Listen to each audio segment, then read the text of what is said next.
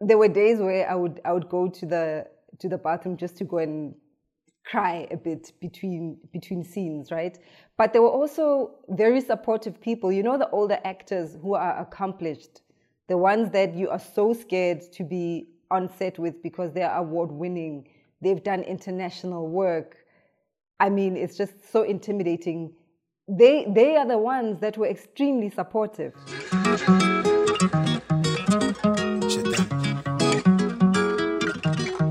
Hey guys, welcome to a brand new episode of the A1 with Moi. I am so excited about today's guest. She was one of the speakers at the TikTok Rising Voices panel discussion recently. She's an award-winning director, actress, scriptwriter.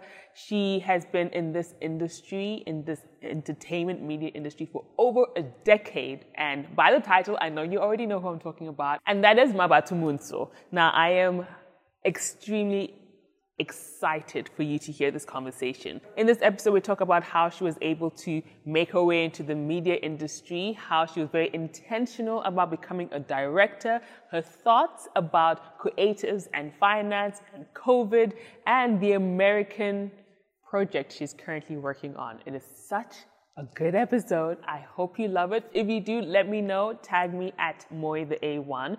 Also, if you're listening to this on the podcast, and if you're listening to this on Apple Podcasts specifically, give us a review. I'd love to know what you think. And if you're watching this on YouTube, make sure you subscribe. So that's it for the intro. I hope you love this episode. And if you do, let me know. Enjoy. Well, thank you so much for taking time out of your, I'm sure, incredibly busy day to be part of this interview. It's so great to chat to you. Thank you. I'm looking forward to having this conversation as well. It's only a pleasure. Yeah. Now, you recently spoke at the Rising Voices panel discussion about the journey of a Black creator and how to break barriers and how to break barriers in the industry as a person of color. What were some of the key takeaways for those of us who weren't at that specific exclusive conversation? But what are some of the key takeaways that you took from it, especially being somebody who's been in this industry for over a decade, but also talking to this new wave of creators being TikTokers? Okay, so how the workshop played out was that there were three panel speakers, and then the selected people were kind of sending comments, you know, on the platform. But what came out of, I think, all the speakers was that it's important to know yourself, what you're about, why you're doing the content that you're doing. It's important to hone your craft, really work on your craft, scale up as much as possible, and to understand your audience so that the work that you're creating is not just successful by fluke, but because you understand their appetites in relation to what you have to say as a content creator. Now, you are an award-winning filmmaker, director, you're an actress, scriptwriter, you have your own production company, you've been on hit shows like Generations, Rhythm City, Happiness is a four-letter word. Can I just say I'm super excited for the second installment of that coming soon? I'm not in the second installment, let me put it out there, but yeah, looking forward to seeing it too. Oh my God, you just broke my heart. You just broke my heart. Okay, we'll survive. It's okay. But has this always been the dream to be this, award-winning filmmaker and director and just be in this industry like that? Yeah, my dream was always to be a filmmaker, specifically writing and directing. So yeah, what I'm doing right now is definitely a dream come true for me. That was always the plan. How did you kind of start in it? Did you know in the beginning that this is exactly what you wanted to do? Because sometimes we want to be in the industry and we think we want to be one thing. And as we develop in the industry, we realize, you know what, this is what I love. So as far as I know, you didn't necessarily study film in the beginning, like right at the start. So did that decision about becoming a director start early on or as you kind of grew within the industry? I knew since high school that I wanted to be a director. I was about 14 when I knew for sure that what I wanted to do was directing. I also knew that I wanted to be a writer. It's something that I spoke about with my high school English teacher. She liked my writing when we were doing essays. She thought I should become a journalist, but I knew that I wanted to be a filmmaker and deal specifically with stories. So I've always known. I started with acting because that's what I had access to at the time. I did acting in drama in primary school. So, I mean, I had the tools to do it, but I knew that ultimately what I wanted to do was to create the content as a writer and director. So I have always known. Wow, that's actually amazing, because I think sometimes people get confused as to what exactly a director does. Like it seems like a fancy title sometimes, and it's like, that's like a dream for a lot of people in the industry in filmmaking. But to actually understand what a director does is a different thing. So for those listening, because I know we have a lot of up and coming creatives, can you define a little bit as a director what you do? Okay, so as a director, you basically oversee and come up with the vision of the project. You get a script, which is like a blueprint from a writer, and if you're a writer-director like myself, sometimes that script is written by you, and that's when you have to separate yourself from the writing and think as a director. So once you've got this blueprint, you have to create the vision. What are the colors? What will the world look like? What will the performances of the actors look like? What kind of cinematographer do you want to work with? The tone, the mood. So basically, you have to think of everything and then work with the different head of departments to make sure that vision comes true. So you'll work closely with the cinematographer, the person who's, working on the camera, filming the thing. You'll cast actors, you look for actors, audition them, look at the kind of performances you'd like and guide those performances to reach, the vision that you're looking for. There'll be art directors, the people who are overseeing the furniture, the clothes, the fashion, everything, that's within the frame. There'll be costume designers who are looking after what the characters are wearing, makeup, all of those people. You have to lead them to say, okay, this is the vision, and you lead that vision, basically. And then in the end, you sit in post with the editor and you cut the film. So you are there from the minute you get the script in your hands. You make all the major decisions. And this doesn't mean you pick every T-shirt, every nail color polish, but you give the overall vision. And each person who's the head of department in the different departments is also a talent in their own right. They will do presentations, they'll show you what they have in mind, and you take the ship to the harbor. Yeah. Yeah. Does that make sense? So you really are involved in every nook and cranny. No, it makes perfect sense. And I love the way you broke it down, because it showed like how involved in terms of, how involved you are in each aspect to make sure that full picture comes to life. And I know in the beginning, I believe after high school, you opened a fashion business, you're an actress, because in hindsight now, do you see how all those little aspects of what you've been doing obviously has had input now into you becoming a director? Did you see it at the time, you owning your fashion business and you being an actress in some of these big platforms? Did you always know that it would just always come together the way it did? To a large extent, yes. I think I did. With the fashion business, I didn't incorporate it, so I didn't think it would. That's what I didn't think would kind of make an impact, because I was doing that to survive. I was fresh out of high school. I started a business. I didn't want to sit at home doing nothing. So that's how that came about. It was really a survival move. But yeah, in hindsight, I do appreciate how I understand the telling story through wardrobe and through fashion, because even when you're doing like a sort of catalog, you have to think of the story of these characters, where they're from, where they're going, why they styled the way they are. So yeah, that's the only thing I didn't see, that, oh, okay, that played a role. But I also did fine art throughout school. So I knew that was helping me to think in frames, to understand the importance of lighting, how it can change a mood and a tone.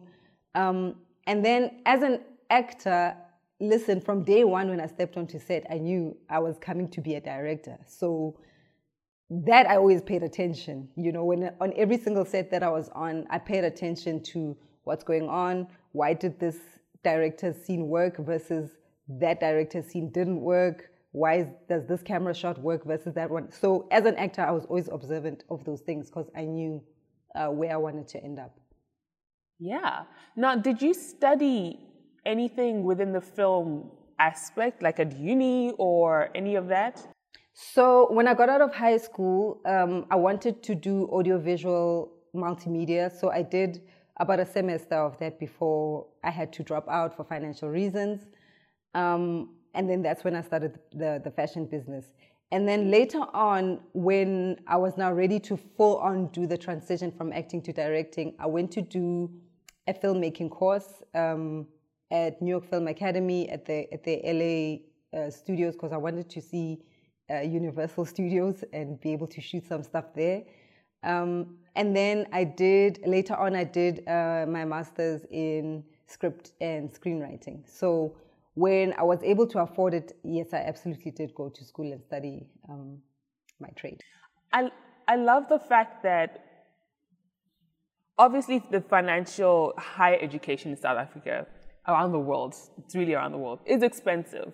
And sometimes people feel like they are at a disadvantage if they can't go to these creative schools, especially because the creative schools are generally a little bit more expensive. You have portfolios, you have this and that, but you were still able to break through. You kept going, you kept working. And then, like you said, the second you went on set as an actress, because the aim was always to be a director, that became your school. That became, I'm going to start studying these guys. It became a learnership. Because I know I'm going to have questions about this, but getting into that acting, transitioning from the fashion to acting, how did that work out for you? Yeah, okay, so my sister signed me up to a casting agency. I think I was still in high school. And then, yeah, so the fashion business and the acting just kind of collided. So because my sister had, signed me up to this casting agency, I was used to doing auditions, right? Because I knew that, okay, I don't have the education to go through the technical department, but I've done drama, so I'm going to go this route, right? And in terms of doing drama, it's those things of community drama, high school, primary school. So it's not always like the official school, you know what I mean? But just finding spaces where people are doing what you're interested in. And then I was doing this fashion thing, and we were going to print T-shirts. And there was this woman, Standi Wekoroge. She was a big star, on Generations, and she was moving from acting to fashion, right, at the time. And we happened to be we went to the same mutual friend who was also a designer of Abantu apparel, and she was showing us how to do these silk screening processes. So we happened to all meet that day at her place, at this mutual friend's place. And then she asked me, Standiwe, don't you want to act? And I'm like, yeah, how did you know? Because I was the quiet one in the room, So it was quite interesting that she picked me of everybody in the room. So I'm like, yeah. And she's like, there's these auditions at Generations. Call them and tell them you wanna audition. So I was like, okay, cool. I made the call, and they were like, okay, cool, we'll fax you the script. And I'm like, I don't have a fax. Or we'll email it to you. Well, and then I'm like, no, let me just come in. I'll come and collect the script, And I wanted to be in the space. I was like, there's no way I'm passing up this opportunity to at least pass through the doors, whether I get this role or not, About 3 months and about, I don't know how many rounds. It was countless rounds of auditioning to get the gig. And eventually, yeah, I got the gig. Oh my gosh. after 3 months, I'm sure there was a sense of relief. It was grueling because we did the round of auditions, and then we had to start over. So they called more people. So it's like, I was like, okay, this is not going to happen. But when I went in there and you're seeing all these stars auditioning for this role and you're this nobody, this newcomer, you know, you don't have the official qualifications, it can be quite daunting, but I just thought to myself, okay, that's my superpower. My superpower is that I'm new, I'm fresh, I'm raw. You know, I psyched myself up. So by the time that call came, it was like I've summited Everest or something. I'm sure, yeah, I'm sure it was an incredible feeling.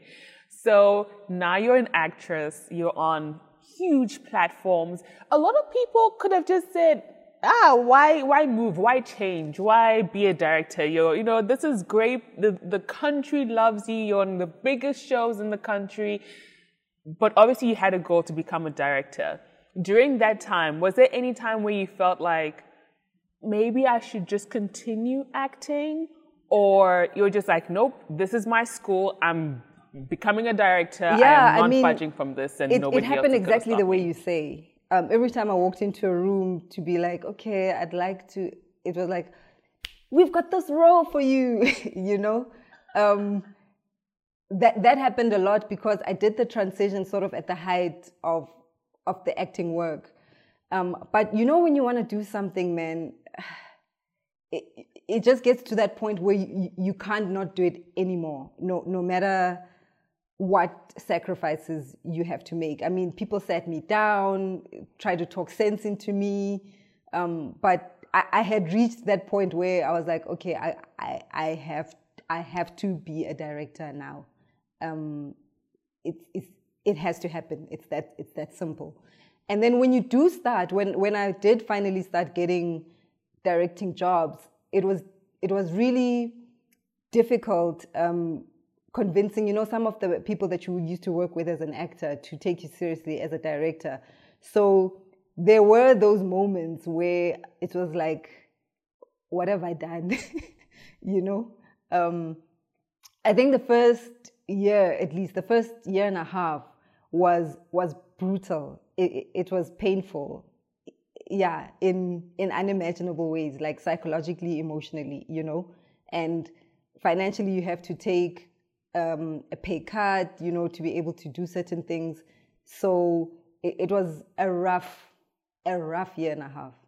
Yeah, there were moments where I thought, hey girl, what did you do to yourself? Yeah, I mean, and that's the thing, because pursuing one's goals and dreams is never easy. And I generally say that the path that you are purposed to be on is generally the hardest path. It's generally the one where it seems like everything is trying to stop you. So during that time, here you are, like you said, people are trying to stop you from becoming, from not acting anymore. You're going through this intense year and a half where you're just like, did I make the right decision? Am I going to be able to do this? Just to confirm, when you went to New York Academy and you studied, was that before this year or it was during okay, this year, or when was this? So how it happened was there was this one show that I was on where they had written me in for quite a long time. And at that point I had decided, okay, that's it. I'm done with acting. And so I resigned. And they asked me to stay on for a couple more months, you know, so that they could write me out. So there I negotiated that, okay, cool, I'll stay for those couple of months, but you have to give me director training. So that was the sort of first bite, right? And then I used that money to go and do the filmmaking course.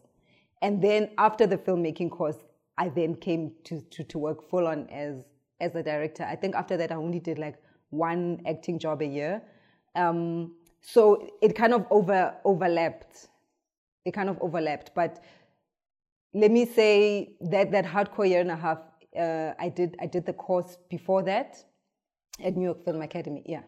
And now, mentally, how did you survive that year and a half? A lot of people could have dropped out in the sense like they could have gone back to acting. They could have said, you know what, this is a whole year and a half is not, it's not a small amount of time. That's a long amount of time to constantly be, kind of knocking at a door and trying to break down a wall. What did you do, or what helped you get through that time mentally? Or, some people would exercise, some people read things. What worked for you? Okay, so how I survived that first year and a half is tears. I mean, there were days where I would go to the bathroom just to go and cry a bit between scenes, right? But there were also very supportive people. The older actors who are accomplished, the ones that you are so scared to be on set with because they are award-winning. They've done international work. I mean, it's just so intimidating. They are the ones that were extremely supportive. So that kept me going. And, there'd also be crew members who'd be like, okay, I know what you're trying to achieve. I've got you, So there'd be half and half. Like some crew members are acting weird, but then others, they have you. They have your back. But I'm also stubborn. Like I refused to be bullied. I just thought, no, it's not going to happen. There aren't a bunch of individuals who are going to decide whether I should have a right to do something or not. I'm not going to be bullied. And I prayed about the jobs that I got. I prayed about being a director. So it's between me and God, My success and failure is going to be between me and God, not bullies. It's just not going to work like that. Yeah. So what was the breakthrough moment? What happened after that year and a half that just solidified things? I was good, man. My work was good. You can't deny talent. So wait, so were you working on a project and then is that your first project that you worked on? No, I did. Yeah, so there were some small gigs in the beginning, like short films and things, and then there was a long-running soap. And then while I was doing that soap, I did a documentary series called Women on Sex, which I put on YouTube, which was covered quite favorably. It's Black women speaking about sex, the politics of sex. Yeah. So I was never really only ever doing one thing at a time. But as when you stick to your guns and you know what you're doing, and the people start to trust you, the work starts to speak for itself. And then it's like, but the work is speaking for itself, You can't deny, man. And you as the person who is, meeting these obstacles, you have to tell yourself that. You have to say, no, I'm good. I mean, I remember this one time I was passing by the edit, and I was looking at this one episode that they were doing sound mixing on it. And then I was thinking, wow, if I can just get to this director's level, I would have reached my milestone for the year, because I give myself annual milestones that I have to reach this level of skill by this point. And then as I was watching, I realized it's my episode. It's my work, I needed that distance to not see that it's my work so that I don't judge it, because I'm quite harsh on myself. But just those moments of watching an episode and not realizing it's my work and thinking, if I can get to that level, and I'm like, damn, that's my episode, So after that, I was cocky. I was just cocky, man. Yeah. I think there's nothing better than a creative fully loving their work, because we're so critical of what we do, because we always have the bigger picture in mind. We always know that we want to reach like 10,000 steps ahead of sometimes what we're creating. So when, like you said, that moment of like, no, wait, this is my work. This is me. I think that is amazing. So so now the Groom's Prince, the in the Groom's timeline. Price. Oh, sorry. Okay, yes. Where in the timeline did this? It must be me because I type badly. But anyway, yeah. That's cool. Where in the timeline did it feature in? After this year and a half, like where in the timeline was it? Yeah. So this is after that year and a half, right? So I left my steady job, my steady directing job, to go do. Oh wait, freelance. So wait, work. you were directing for a production company? Yes, I was directing for. So the long-term job, I was directing for a production company. It was a soap opera, and before that, I was doing short films, also for a production company for straight to TV films. So, yeah, I left the steady job to go and do more freelance work, and that's when I did the Groom's Prize. So, talk to me about because you are writer director on the Groom's Prize. Talk to me about that project because apparently it was like what really launched things also for you. Yeah, it's difficult for me to say this was the moment that launched, because things just kind of bled into each other. But so this film was the first one that I wrote. It was my first published writing, right? Because you can write all these scripts, but if it hasn't been produced yet, your work hasn't been published as a writer. So there was this NFVF female filmmaker slate that happens through one of our government institutions. So you write a short story, you pitch, you get selected, and you go through this entire program. So it came out of that. So it was one of those things that's supposed to be like an empowerment initiative. So when 3 films out of that group did really, really well, the top one was The Virgin Vegan. I think it did over 5 million. Then mine, The Groom's Prize, over 4 million. And another one called, I think it's Guns and Pearls. I don't want to mess up the name, but it was done by Mmabatho Montsho. That did, I think, over 3 million, if I remember correctly. So it was quite an interesting moment, to be able to reach those numbers coming out of a sort of empowerment initiative. Yeah. That would be an incredible boost to one's ego or career because those are millions is not small numbers. How did you feel after that moment, hearing the numbers and seeing the performance of what you've created, which sometimes these initiatives, as great as they are, sometimes the expectation of output is not as high. They're like, oh, this is great, yeah, let's give this, support. But to have such incredible output, how did that feel? Like, what was going through your mind? Look, it felt validating because, earlier we spoke about as a creative, you have a voice, you have what you want to say and what you want to talk about, right? It felt validating because I think technically and aesthetically it needed a lot of work. You can see it's an amateur film, right? But in terms of what I wanted to say, I felt validated that I could create feminist content that could reach that much support. Because, you get told, people don't want to watch that sort of thing. People don't want to have those types of conversations. So I felt validated that I can be myself and do the kind of stories that I believe in, and it still translates commercially. So it was validating in those ways. And I think that's important, Very, very important.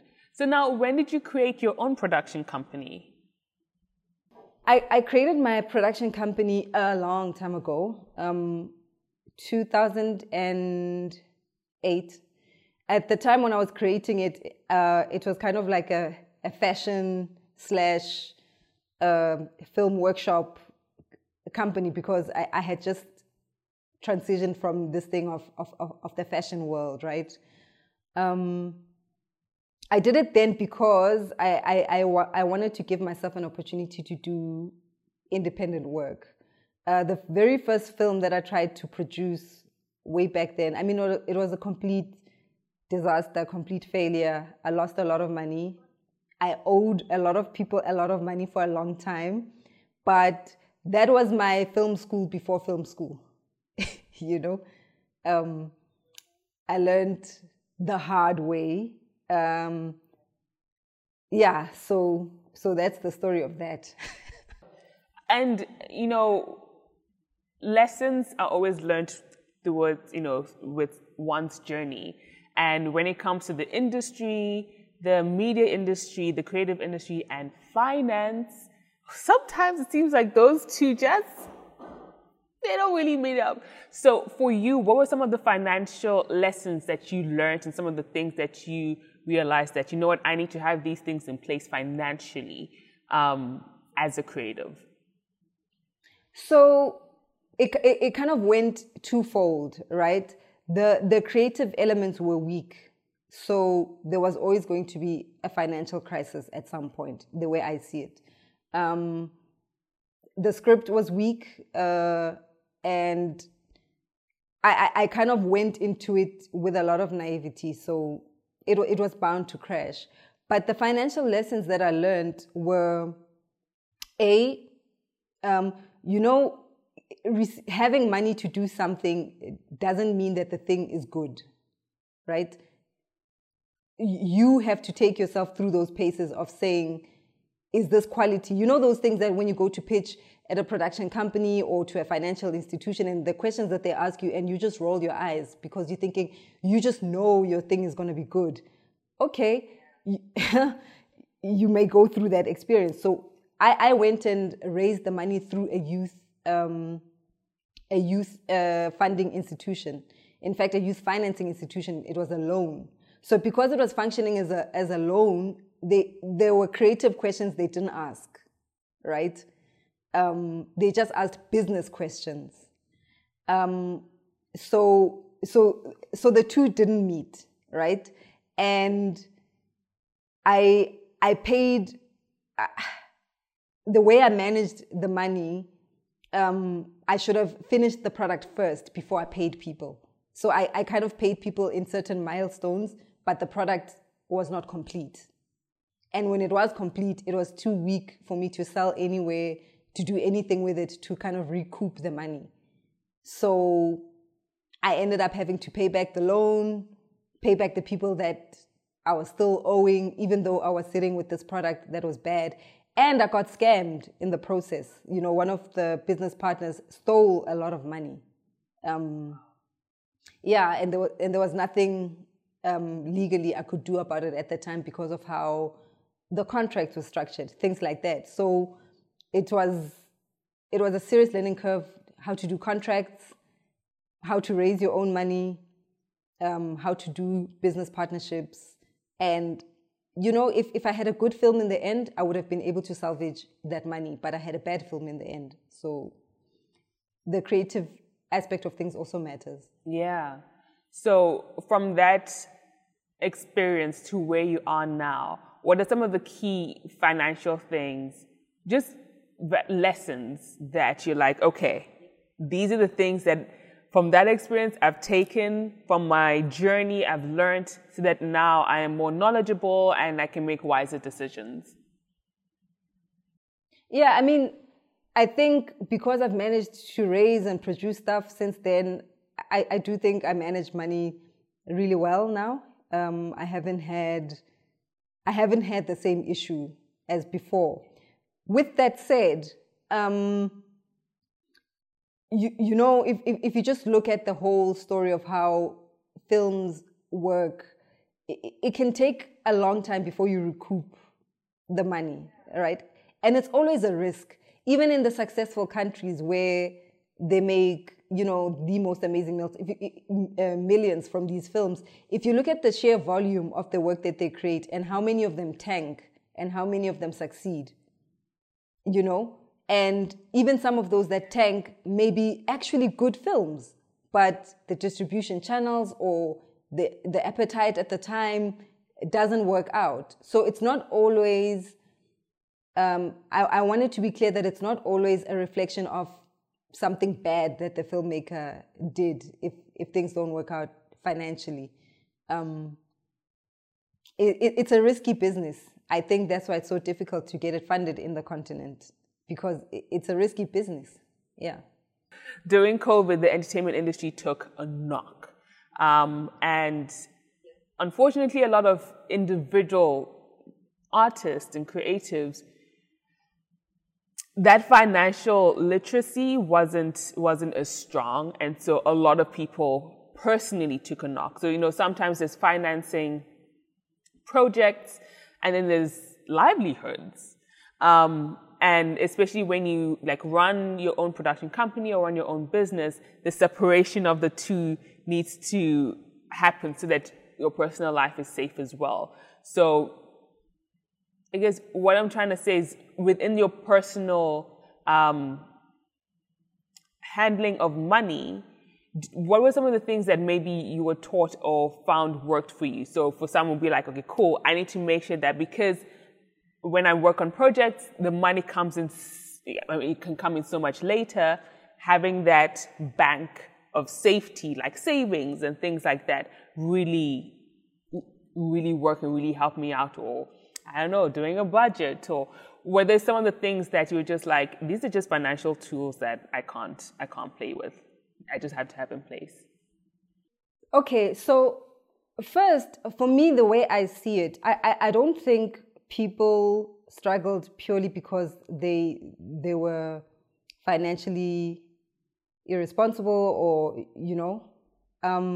I think there are a lot of things that are a problem with the way the industry or the system works, right? So even the most successful production companies, a lot of them don't own any of their work, right? Because of how projects are commissioned and stuff like that if you're doing television, right?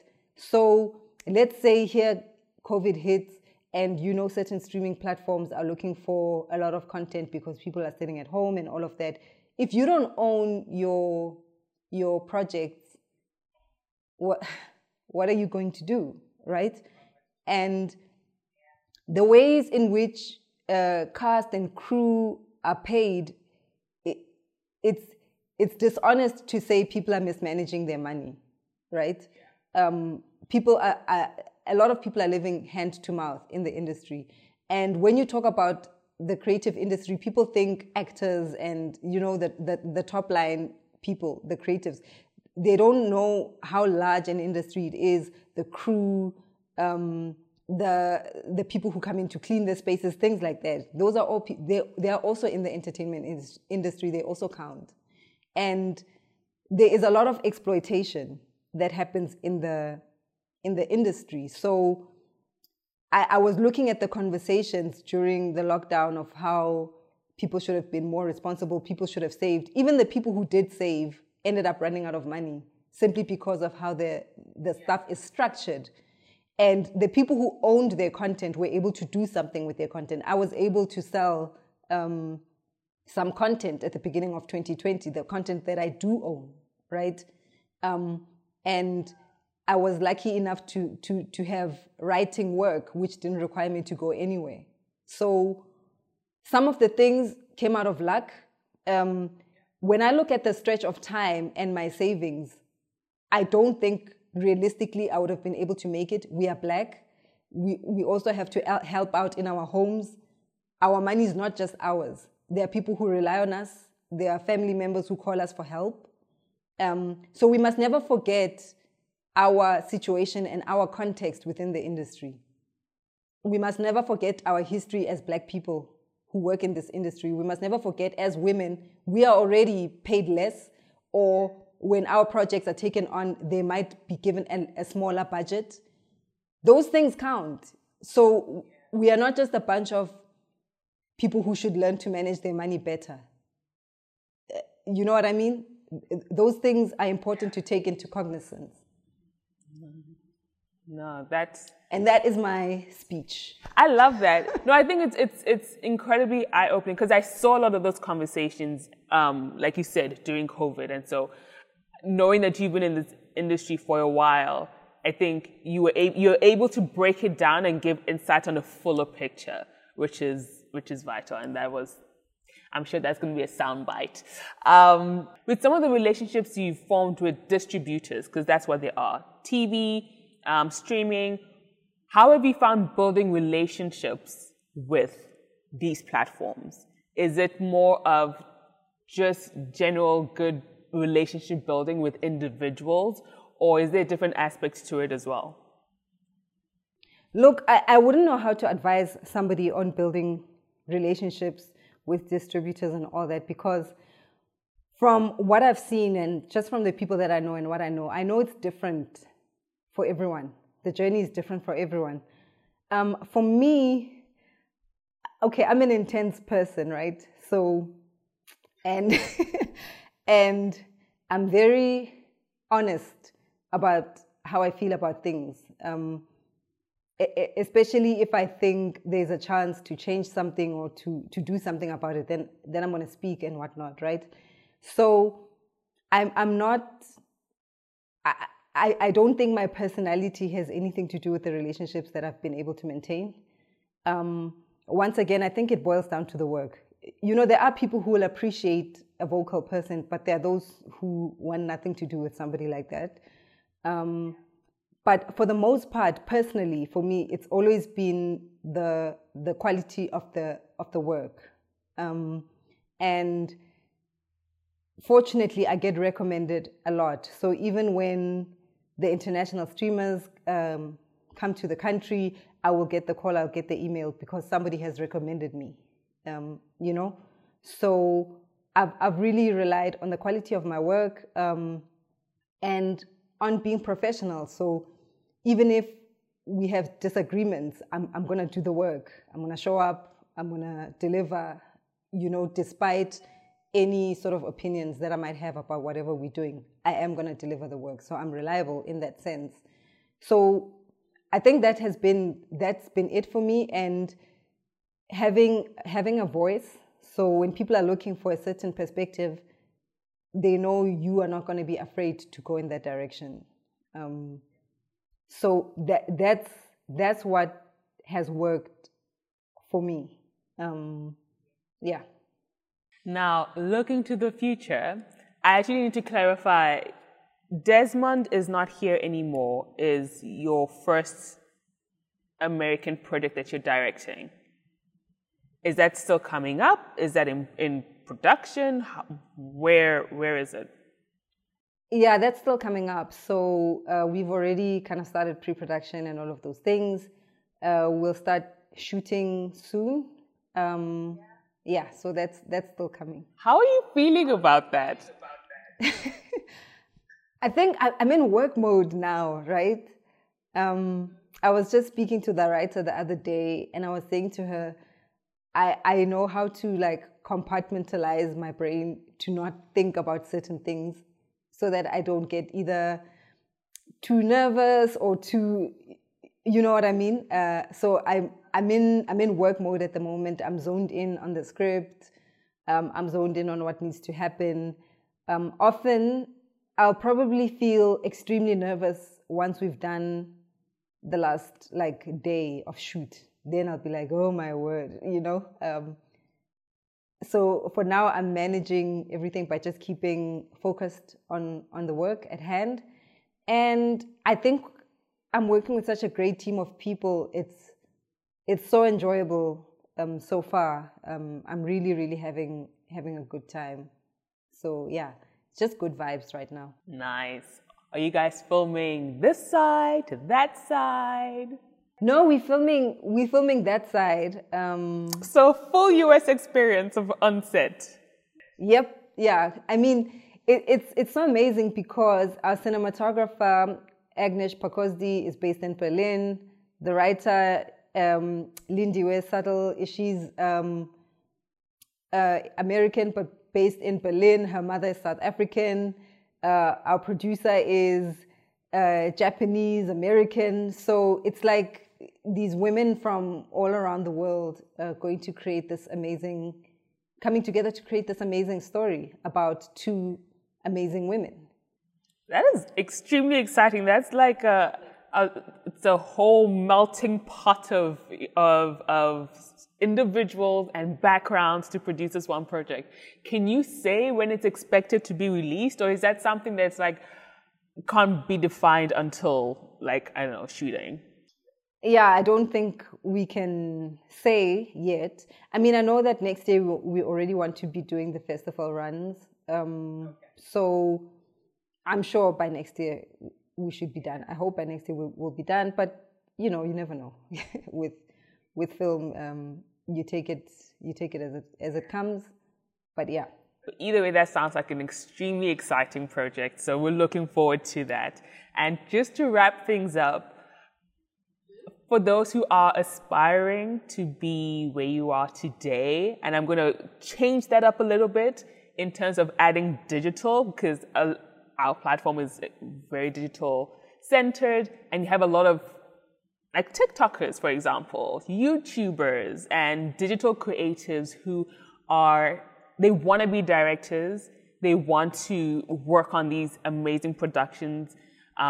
And right now, they're just creating digitally. What advice would you give to someone like that? Okay, so once again, I'm just going to speak about my personal experience, and then people will take from it what they take, right?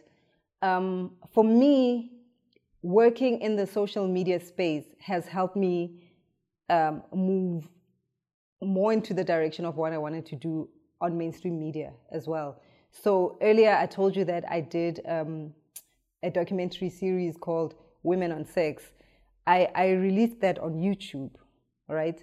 And it was able to travel around the world. I mean, it was covered by BBC, by French publications, German publications, all around the world. And these were people that don't know me from, you know, a bar of soap. So they judged the work on its own terms, right? But the reach was just so much wider than if I had forced to put it on the broadcaster here. So that's the role that social media played for me, right?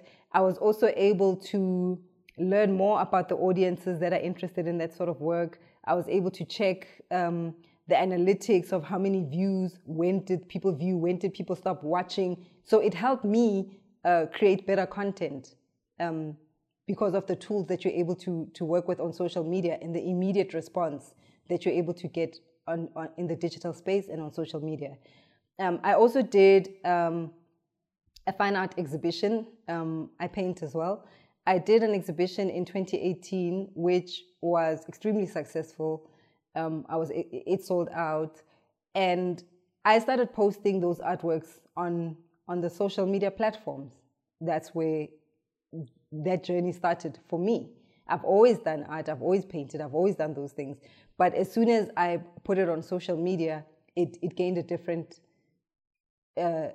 trajectory from before. So for me as a creative, social media is invaluable. That's where I can do what I believe in. I don't have to get a yes or no first from a broadcaster. It doesn't have to be filtered through anyone.